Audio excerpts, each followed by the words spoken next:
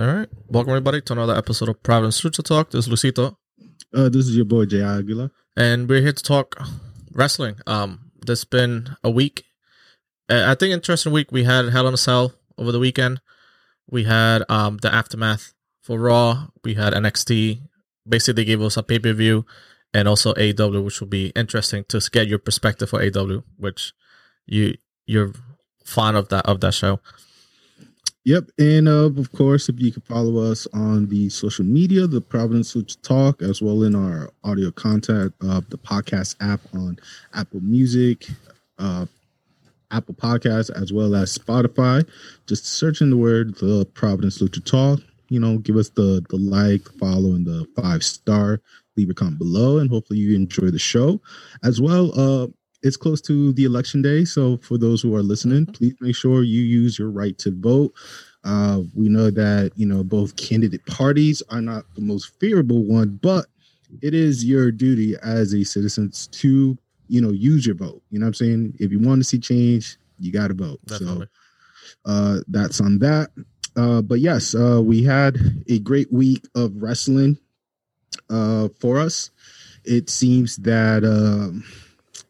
Hell in a Cell was not as big of a pay-per-view as we anticipated compared to the farewell episode. But I'm not sure. I'm on the boat with WWE right now. Let's just talk about Hell in a Cell for a bit. For those who have been watched it, you know what I'm saying? This is just a recap. No surprise, right? Mm-hmm. So first of all, we had the 24/7 championship being defended between R-Truth and Drew Gulak. R-Truth retained the belt.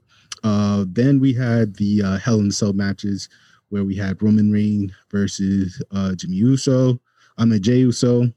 Jey Uso lost to Roman Reigns. In the women's SmackDown division, Sasha Banks became, I think, maybe the 4th or 5th Grand Slam champion, winning the SmackDown championship away from Bayley. And Drew McIntyre lost the belt to Randy Orton in the Hell in a Cell match. We had Otis losing the contract to The Miz, which was a big shocker due to a betrayal of Tucker. And I believe Bobby Lashley had a match, but it was not really. That was just a filler. It was just a filler, which was a surprise because they announced there was just 5 matches, and I think I missed one, and it's not coming to my head as we're talking. No, I think Elias versus one. Jeff Hardy, and I believe Elias won by DQ because Jeff hit him with the guitar. So Hell in a Cell was not really as hype as I would like for it. True. In your personal opinion, which brand for story purposes do you think was more successful? Because we know the matches were just mediocre. It was just there. It basically was a reprieve from other pay-per-views. But I think SmackDown has been, we've mentioned it too, but SmackDown has been doing a better job overall with story and the roster. And we're going to see that, especially now. We have to see for some Survivor Series, which will be interesting. But for Hell in a Cell, I think the stories for SmackDown were better. The thing it was I surprised me a little bit was that they opened up with the Roman Reigns and Jey Uso. I thought that was going to be the finale. Mm-mm. But you know what I'm saying? Like, I know they had the Randy Orton and McIntyre, but I wasn't expecting that match to be first. I like how it opened up the show. I like that, and also I like the finale with that he was crowned as like tribal chief. We'll see what will happen. This is recorded on Thursday, so we'll see what happens tomorrow on SmackDown. If the Usos will join him or they'll be outcasted from the tribal exile, basically excommunicated exile from the family. But I think for what's best for them, I think they might be their henchmen kind of. But we'll see. We have to see for Friday. But I think the Roman Reigns situation was good. And the Otis thing that surprised me. That was a big surprise. That was a big swerve. I thought Otis was gonna win it, but now we might get a repeat of what we saw. I think it was like 8 or 7 years. Yeah, but 2010. So it was Miz and Randy Orton. So we might see that, which I think Miz might do something better with the briefcase than Otis. So basically, what we witnessed too is that when Roman Reigns was being crowned as chief, basically he was crowned by the Wild Samoans. You know what I'm saying? Those who are really wrestling heads. They were pretty big back in the early 70, late 70s, 80s. Yeah. You know what I'm saying? And it seems that one of them have a son named Kona Reeves. You know what I'm saying? I think he's training in the PC. If WWE play it right, the man can participate with the storyline. You know what I'm saying? Roman Reigns could bring him in and make the story more interesting to build up a star, because now out of the Samoans, right, we have Samoa Joe, we have the Usos. But Samoa also, he is part Samoan, but I don't think he's part of the same lineage. No. But I'm just saying, I'm just saying all together. Okay. Yes. Okay. So we do have Samoa Joe, Nia Jax, the Usos. We do have Tamina. We have Roman Reigns. I believe we also have I mentioned Kona. And this one person who's missing. Also, the Rocket's there, but that that's going to be the final payout. Yeah, and the daughter. And the daughter. Yeah. So the only way the story could build for the Rock is if his daughter get involved. You know what I'm saying? Okay. With the storyline, but I'm not sure how they're going to pull this off. The only way I can see it work if Nia joins the tribe, and and then she defined. She go against the Rock's daughter, then the Rock comes in as the legendary one to try to his part of to be the head of the family. But this is just a rabbit hole. We're just like, and I think that could be a possibility. That'd be interesting if if they care about storyline, they could keep it. How you mentioned. I think the whole Rock situation, the daughter, I think that's going to be later, like in the future, like years ahead, because she got into the system recently, into the NXT developmental. I think she was getting surgery over the summer from some type of injury that she sustained, so I think she might be out for a little bit. But that'll be interesting to see the Rock's daughter and kind of like continue the family lineage from there, and even Nia and them. But I could see Tamina and Nia kind of be reunited or make something like a solid front of the women's division. So I think they could hold either the title for each brand or even as a tag team or something together. That'd be interesting to see all the Samoan tribe or Samoan family hold all the gold potentially, which would be interesting. I mean, it's really one of the best stables we could see in WWE in general, in a sense, because we got the Hurt Business, we got the Fiend doing his thing.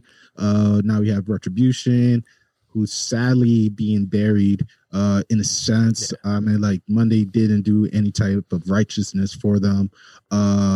So if we're talking about storyline basis, right, I think, the Samoans are having a really good time with this, and they have something, they could really go big for 2021. You know what I'm saying? Go big, start from the Royal Rumble all the way down to WrestleMania. If if the rumors are true, we might see The Rock versus Roman Reigns. I don't know how it's going to work out, but it's a possibility, guys. True.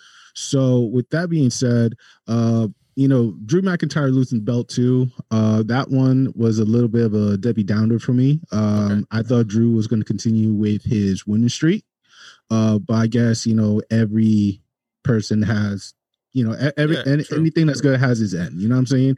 And also, the whole thing with Randy Orton winning, kind of catching up to Ric Flair's 16. So I feel like eventually they have to.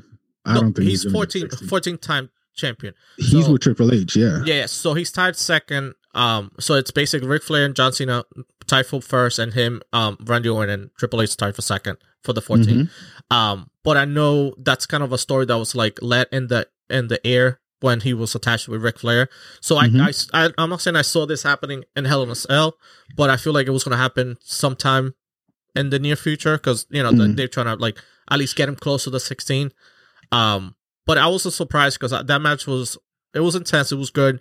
I thought I was expecting somebody go through the cell, kind of like the Mick Foley Undertaker, but they're not going to repeat that. But that fall was kind of like crazy. The one that McIntyre took from the side over to the table. for a person of his altitude, you Yeah. know what I'm saying, and his weight, yes, it had more of an impact. Between him and Kevin Owens during WrestleMania, True. I mean, like they're kind of tied to both, even though Kevin Owens did more of a like of a salt, you know what I'm saying? Moonsault, not moonsault, is like a front flip down the table, you know what I'm saying? Compared to Drew, who was just like, he did similar to Shane, who, you know, just fell from his back, you know, to the table. So it was, like you said, it was intense. I was just shocked with the result because Drew was really my pick. And I think we both pick Drew for that one, I think.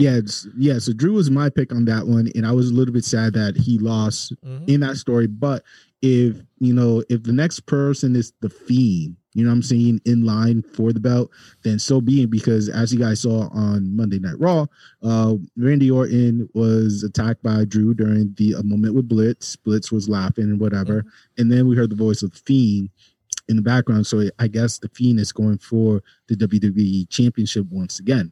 True. And I feel like it was difficult for him to be. I feel like he literally was stuck between a rock and a hard place, because either go attack the Fiend and see what happened, stuff from the past, or continue with McIntyre. I feel like he chose the correct way, go against McIntyre, because the Fiend, it's something. Comment below. Did we miss anything?